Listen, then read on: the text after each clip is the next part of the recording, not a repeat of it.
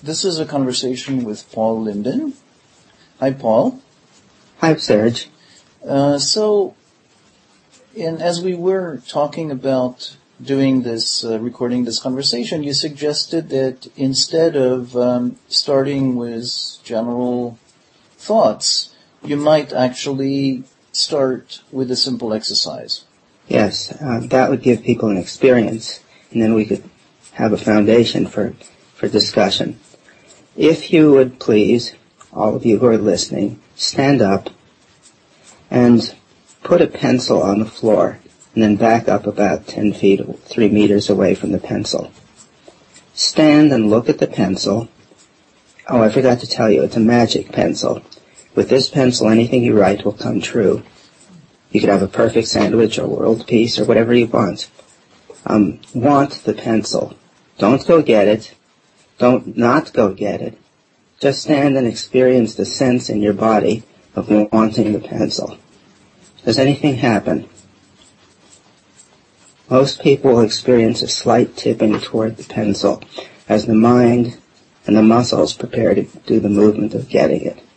That's what I define as intention, and it's the foundation for all the work I do. Great. So we're going to talk about intention. And your background is in Aikido. That you 46 years. 46 years of Aikido. And you describe that as a technology. Could you talk a little bit more about that? Okay. The technology is how we use our intelligence to do better than we're built for. We can fly higher than the birds, dive deeper than the fish, run faster than a cheetah, because we can move and do things that our intellect lets us do that we're not equipped for. Aikido is a non-violent martial art. Hidden within it, and what I've tried to make explicit, is a process for not responding to attacks with fear or anger, but with calmness, respect, and kindness. It turns out if you fight with a sense of kindness in your body is free, your mind is free, you'll fight as well as you need to, but you won't want to. So it's both the cure for the desire to fight and for the inability to fight. That's kind of a strange thought for most people. But it's a technology. It allows us to deal with things. For example, you can hear my voice. I have Parkinson's. And I can steady myself and keep speaking, where without the technology, my voice would catch and I would be unable to speak. So there's a lot in what you said. There's, what is a technology? But I want to first go into the part where you mention a martial art, Aikido, that is non-violent. And you mentioned this thing about fighting, but not to be in an antagonistic mode. Right. And you talk about finding calm. So could you elaborate a little bit on this? Sure. The natural response to being challenged, threatened, hurt, or in any way feeling less than is to collapse or contract the posture, the breath, and the movement, and the attention. And that could be tightly contracting like anger or resignation and collapse, but it doesn't work well. If you want to learn to function in a calm, kind fashion, you need a steady stream of enemies to work with. Without the enemy, there's nothing to rouse the devil inside of us. With the enemy, with somebody who tries to punch me in class, in practice, I have the opportunity to monitor my body and change my natural reaction. It's in that sense that it's a technology, and it's a non-violent martial art, in the sense that we don't fight and wish to hurt. We have an operational way of finding kindness as a power source. Yeah. So a sense of finding kindness, which is at the same time related to calm, as opposed to the more traditional way of fighting, which is also dysregulation. And so you are very much talking about regulation of the nervous system. Yeah, absolutely. One way to think of it is we're doing sympathetic movements, emergency fight or flight movements, in a parasympathetic innervation state. That's got to confuse the brain and make us better than we started off. So maybe we could relate this to something you say, that the root problem of a lot of things in the world is aggression. And yet you're using this martial art technology. So, how does How would we do that? Well, it depends on practice. You know the Carnegie Hall joke? How do you get to Carnegie Hall? Practice, practice, practice. What you have to do is find some activity, violin playing, tennis, something in which you're challenged and have difficulty. And then you get to see, when I'm challenged, what is my pattern? What do I do in my body? What I define as emotion is physiological events in the body. Feelings are what those physiological events feel like to the person who's doing it. So,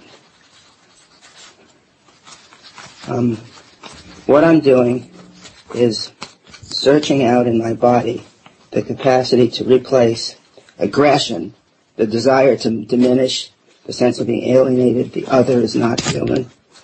Searching out in my body a way that I can transform that natural response into one of inclusiveness and connection.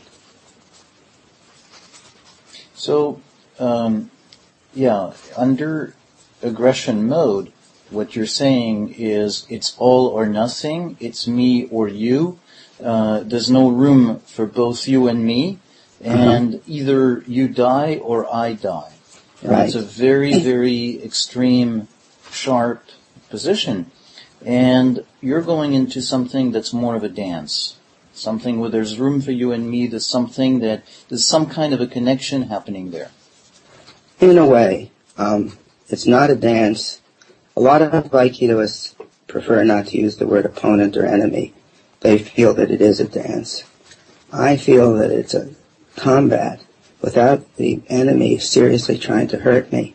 I don't rouse up the feeling of alienation and separation, and I can't learn to overcome it.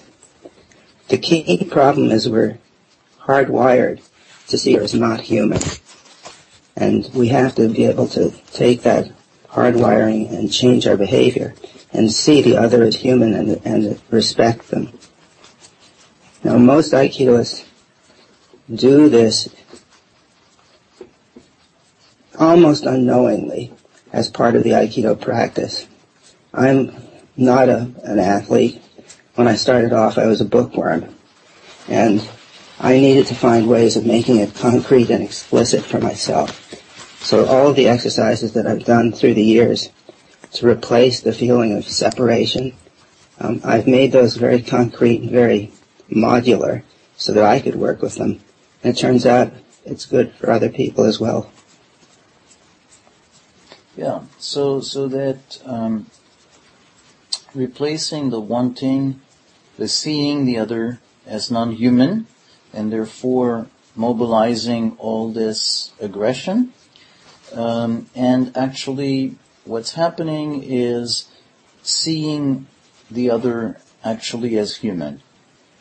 So how does it help your fighting? Well, I can give you an answer in words, but it's like going to a restaurant and eating the menu. It'd be better to actually do it, but we can't do it easily here now. Imagine you're walking down the street, and somebody comes up to you with a knife and threatens you. What's your response? You either collapse and be resigned if you've experienced that you're always helpless, or you brace and get angry if you've experienced that you can use force. But in either case, the body doesn't work well. It's like driving with the brakes on. When you feel happy, friendly, respectful, kind, grounded, and strong, your muscles are free and you can move better. You'll be able to hit them, but you won't want to. I often say that we sometimes have to hit, but we never have to hate. Yeah, great. So the difference is hit but not hate, because hate will actually hamper the effectiveness of your hitting. Absolutely. Yeah. So in that sense, you're really very much teaching self-regulation. Uh-huh.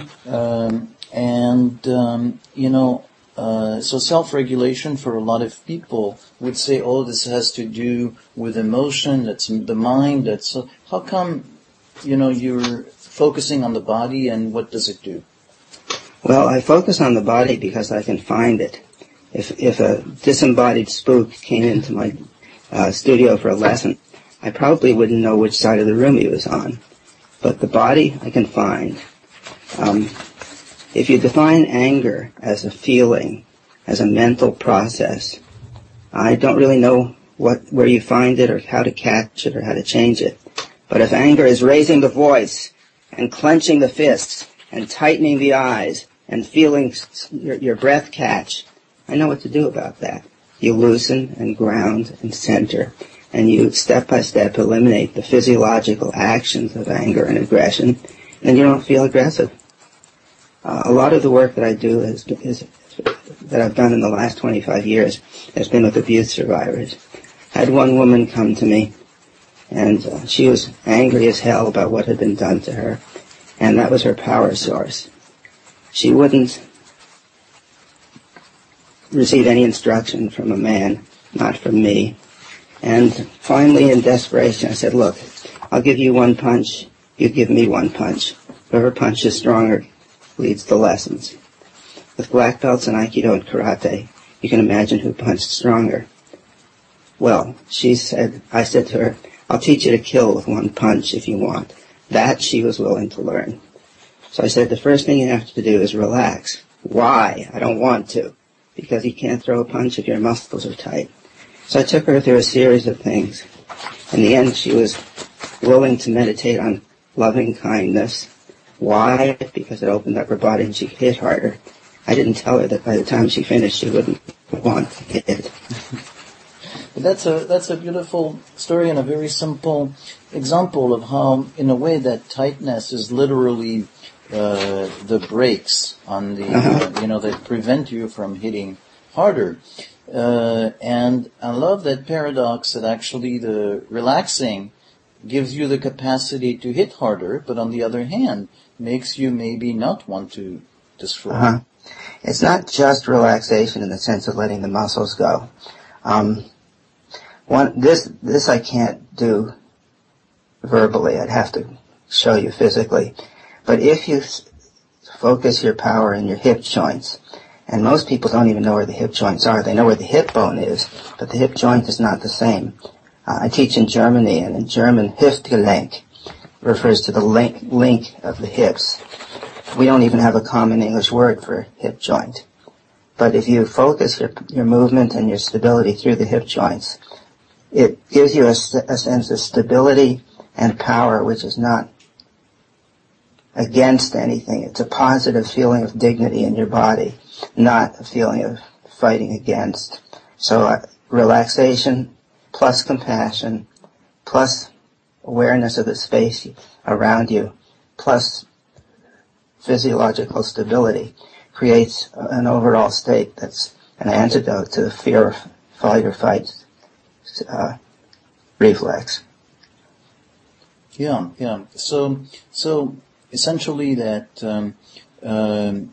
in fight or flight, we have the millions of years old response that goes for very simple, very basic situations where immediate danger and knee-jerk reaction, which is not adapted to, say, the more subtle manifestations that we have to deal with, or even in battle, let's say that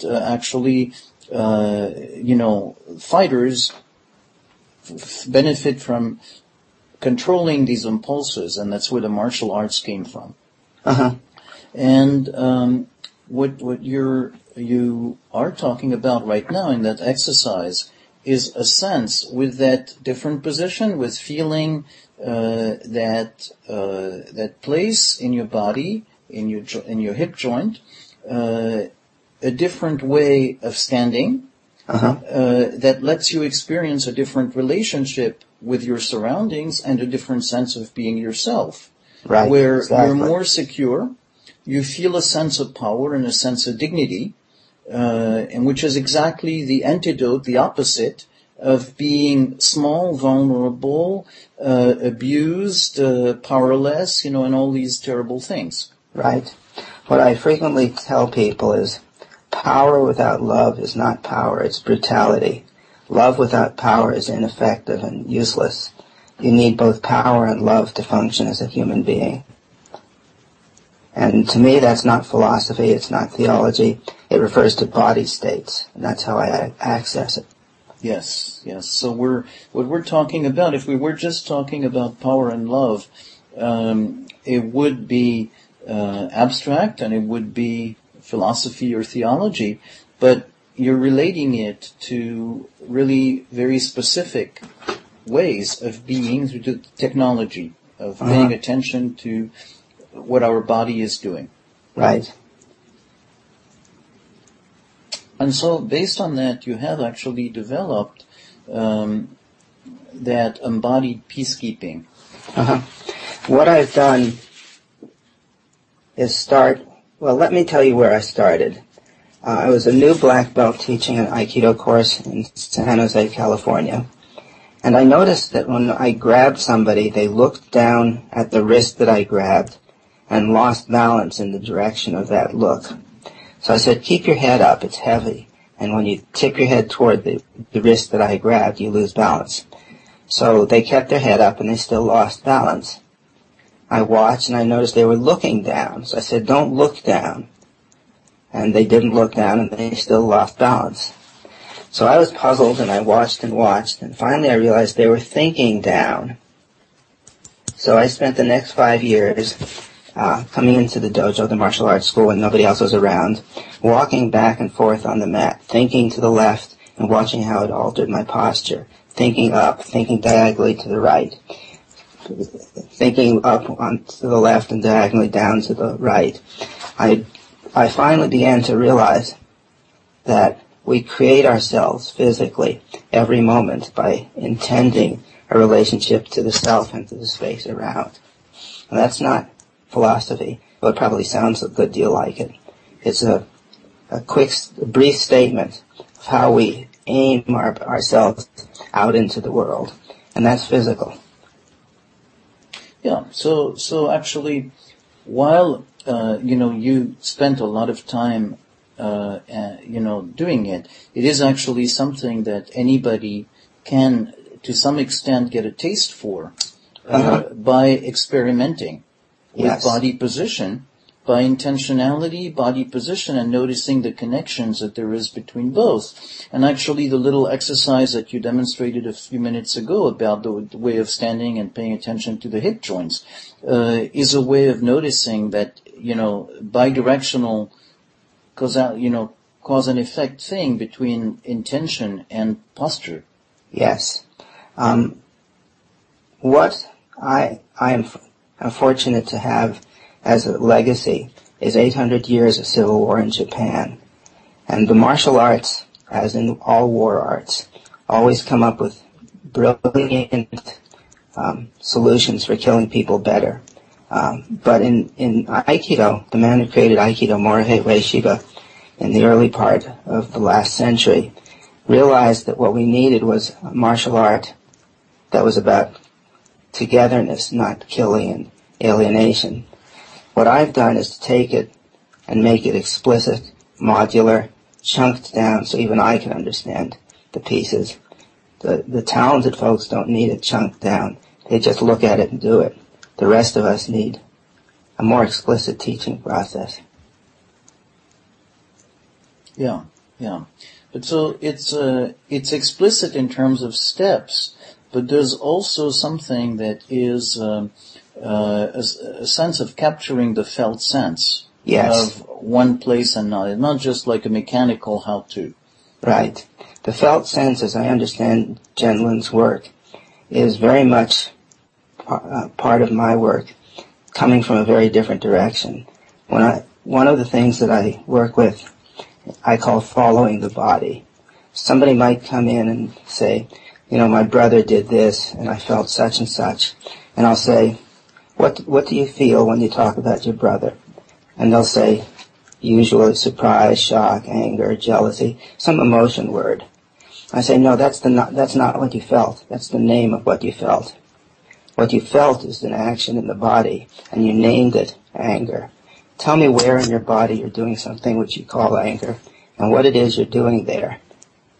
Once they can pin that down, I might say, and does something else change in your body elsewhere when you do that here? So I want to slow down a little bit, because that's a very, there's a lot in my work that's very similar to what you describe. Uh-huh. And I know that, lots of time when you describe this kinds of stuff, people nod and say, yeah, I get it, of course. And then, of course, they come back and you ask a question, what's the emotion? And they, again, name it. So I like very much the way you describe it. You say, somebody tells you, I felt anger, I felt this, I felt that. You say, well, okay, no. This is the name you gave it, okay? Right. And so the emotion, and there's the word motion in emotion, there's a movement. Yes. This is something where the emotion, it's your body's response, your body mind, your whole organism responds to a situation where there is an implicit or, explicit movement that's there. Yes. Uh-huh. And so very different. And the feeling is your experience of that. Right. So once I'll give you an example. A guy came to me, sent by a therapist, because he was flat as a cornfield. What did you feel when your brother did that? Oh, nothing. What did you feel when your wife did that? Oh, nothing. Finally, in desperation, I don't do this often. In fact, I've done it only once. I pulled a knife on him, and he went, and pulled his arms back, went into shock. I said, what did you feel? He said, nothing. I said, what did you do? He said, nothing. So I poked him gently with the tip, said, what did you do with your eyebrows?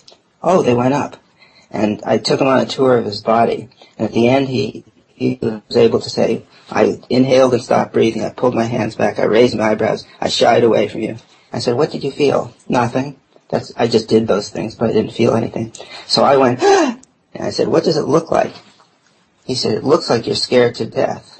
Are you prepared to say that you did all those motions and there was no emotion, no feeling?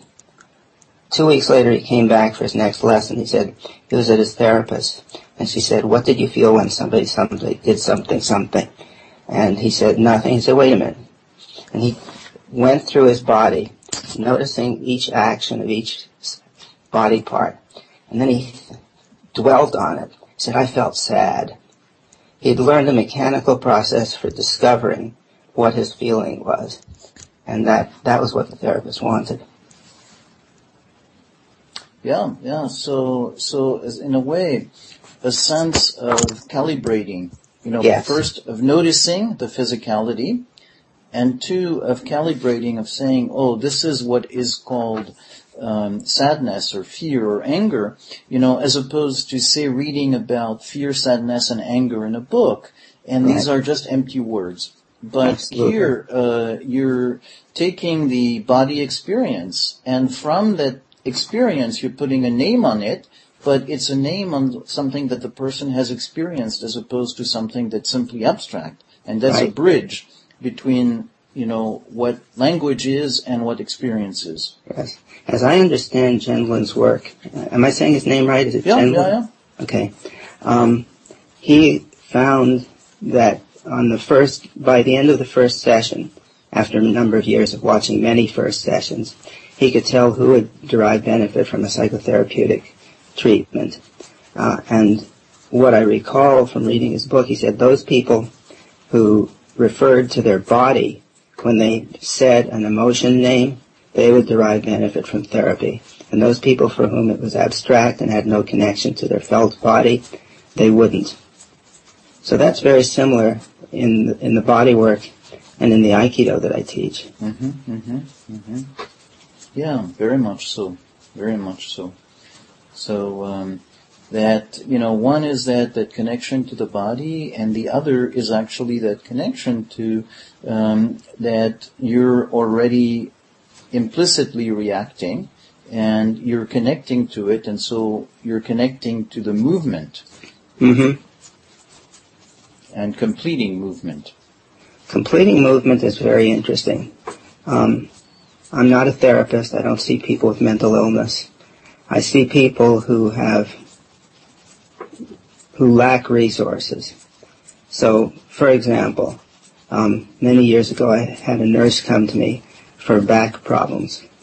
And as I watched her move, I noticed that every time she turned to the right, when she had to pick up something on the right, or move something on the right, she tensed her back, but she didn't do when she moved to pick up something on the left. So I would never tell somebody something. I set up movement experiments in which they learn how to notice for themselves. When she noticed that, I said, "Why do you do that?" And she said, "Oh, now I understand. My ex-husband came at me from the right with a crowbar, knocked me down, and raped me. So every time she turned to the right, she replayed her powerlessness. What I did was take her out on the practice mat, teach her the self-defense against somebody striking with a crowbar. Then when she turned to the right, she didn't feel helpless anymore, and she stopped straining her back." Unfinished business is usually lack of resources, or being too young to do anything effective. Yeah, and so you revisit that, and actually you're now able, one is to see the threat, and two is to have an appropriate response to it, and then in a way, then it's no longer something that was so overwhelming that it couldn't be digested and stayed undigested, but then you can complete it. Right. When you gain resources in the present, you don't change the past. You change your relationship to the past. Yeah. So a lot of your work is about that sense of empowering people, but you also have a vision of it being something that could lead to a more sustainable world. Yes. Sustainable in a few senses. One, if we realize that we have to be kind and connected to our enemies, and if we respond not with alienation and aggression, but with kindness and on the basis of strength, we can start talking to the people with whom we have been exchanging bombs. The other sense in which it leads to a sustainable world,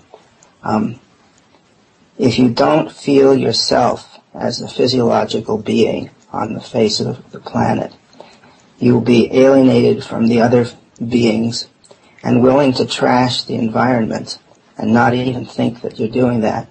It's like sitting on a tree limb, cutting the tree limb out from underneath of you and not noticing it. If you're aware, you'll notice that you shouldn't cut off the limb you're sitting on. But people need to have enough inner strength at this point to confront the terror of what we're doing to the planet.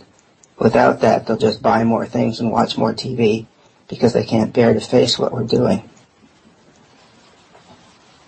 So it's an interesting choice of word as you talk about confronting the terror of what we're doing to our planet. And from the terror comes actually the dissociation and the overwhelm, which prevents us from finding effective solution. So very much as you described as an individual level, what it's about is how to deal with terror in order to regain power. No, regaining power in order to deal with terror. And vice versa. And vice versa, yes. And of course, this being not done in a sense of power like the mad scientist, crazy power, but a power that is based on love, compassion, of self and others. Absolutely. We say in English, power corrupts and absolute power corrupts absolutely. The search for power is a search for purification. And if you ever find absolute power, you must be absolutely pure, because otherwise it won't be power, it'll be brutality, and it will destroy you and everything else. But the problem is, people have not been exposed to this model of power. Everything that they see in the movies, on TV, in their families, power is hurtfulness. And hurtfulness is hurtful. But I think real power is kind and protective. But again, that's not philosophy. You have to be able to do it. If you can't do it, it doesn't help to say it. So really, maybe that's a place where we can maybe use that as a note to suggest to people the sense of not just in a way taking it as an abstract principle, but to look for, to experiment, to practice with a position of feeling yourself with that kind of power where you feel safe, you feel secure, you feel in harmony, you feel benevolent, and you feel powerful. It's not the opposition between power versus meek, love and powerless, just all of these, but to embody it, to live in it, and to seek it for yourself. And to notice how, and that's where we talk about technology, how paying attention to your body, paying attention to your intentionality, paying attention to how you relate to things, helps you be in that place and see how much better life can be from that place. Let's try another exercise. As you stand, as the listeners stand, feel your skin. You've got skin all over you. Imagine you were glowing like a firefly or like a light bulb. Glow out into the world. Instead of shrinking or pulling in or collapsing or compressing, glow out into the world. And then walk around. How does that feel? Most people will feel more present and more relaxed and more grounded by radiating their attention, their intention and attention outward. Add to that glow a feeling of something that makes your heart smile.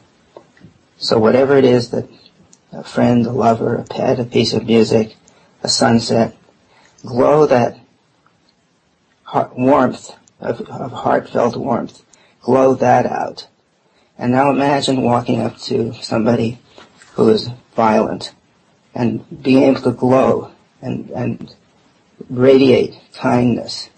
It's a totally different place in which to confront the problem, whatever the problem might be. We in Aikido use attackers as symbols of all the other problems in our life. I don't use Aikido for fighting, but it's a great symbol when somebody comes up to you with a stick and tries to hit you in the head. It gives you the opportunity to not be normal, to learn to be better. Not to be normal, but learn to be better. So the validating of how the other response is so normal. And what we're simply trying to do is actually to improve on that. Yes. It's okay if you live in a small group of 20 in the middle of the forest and you chance upon another small group and you kill them because they're not human. But at this point in our planet, if we do that to millions of people at a time, we're not going to last very long. I have a 10-month-old granddaughter, and I want her to be able to grow up. So that's why I'm working so hard to simplify and spread these tools that have taken me 20, 30 years to learn, 40 years. But they don't need to take that long if they're taught efficiently.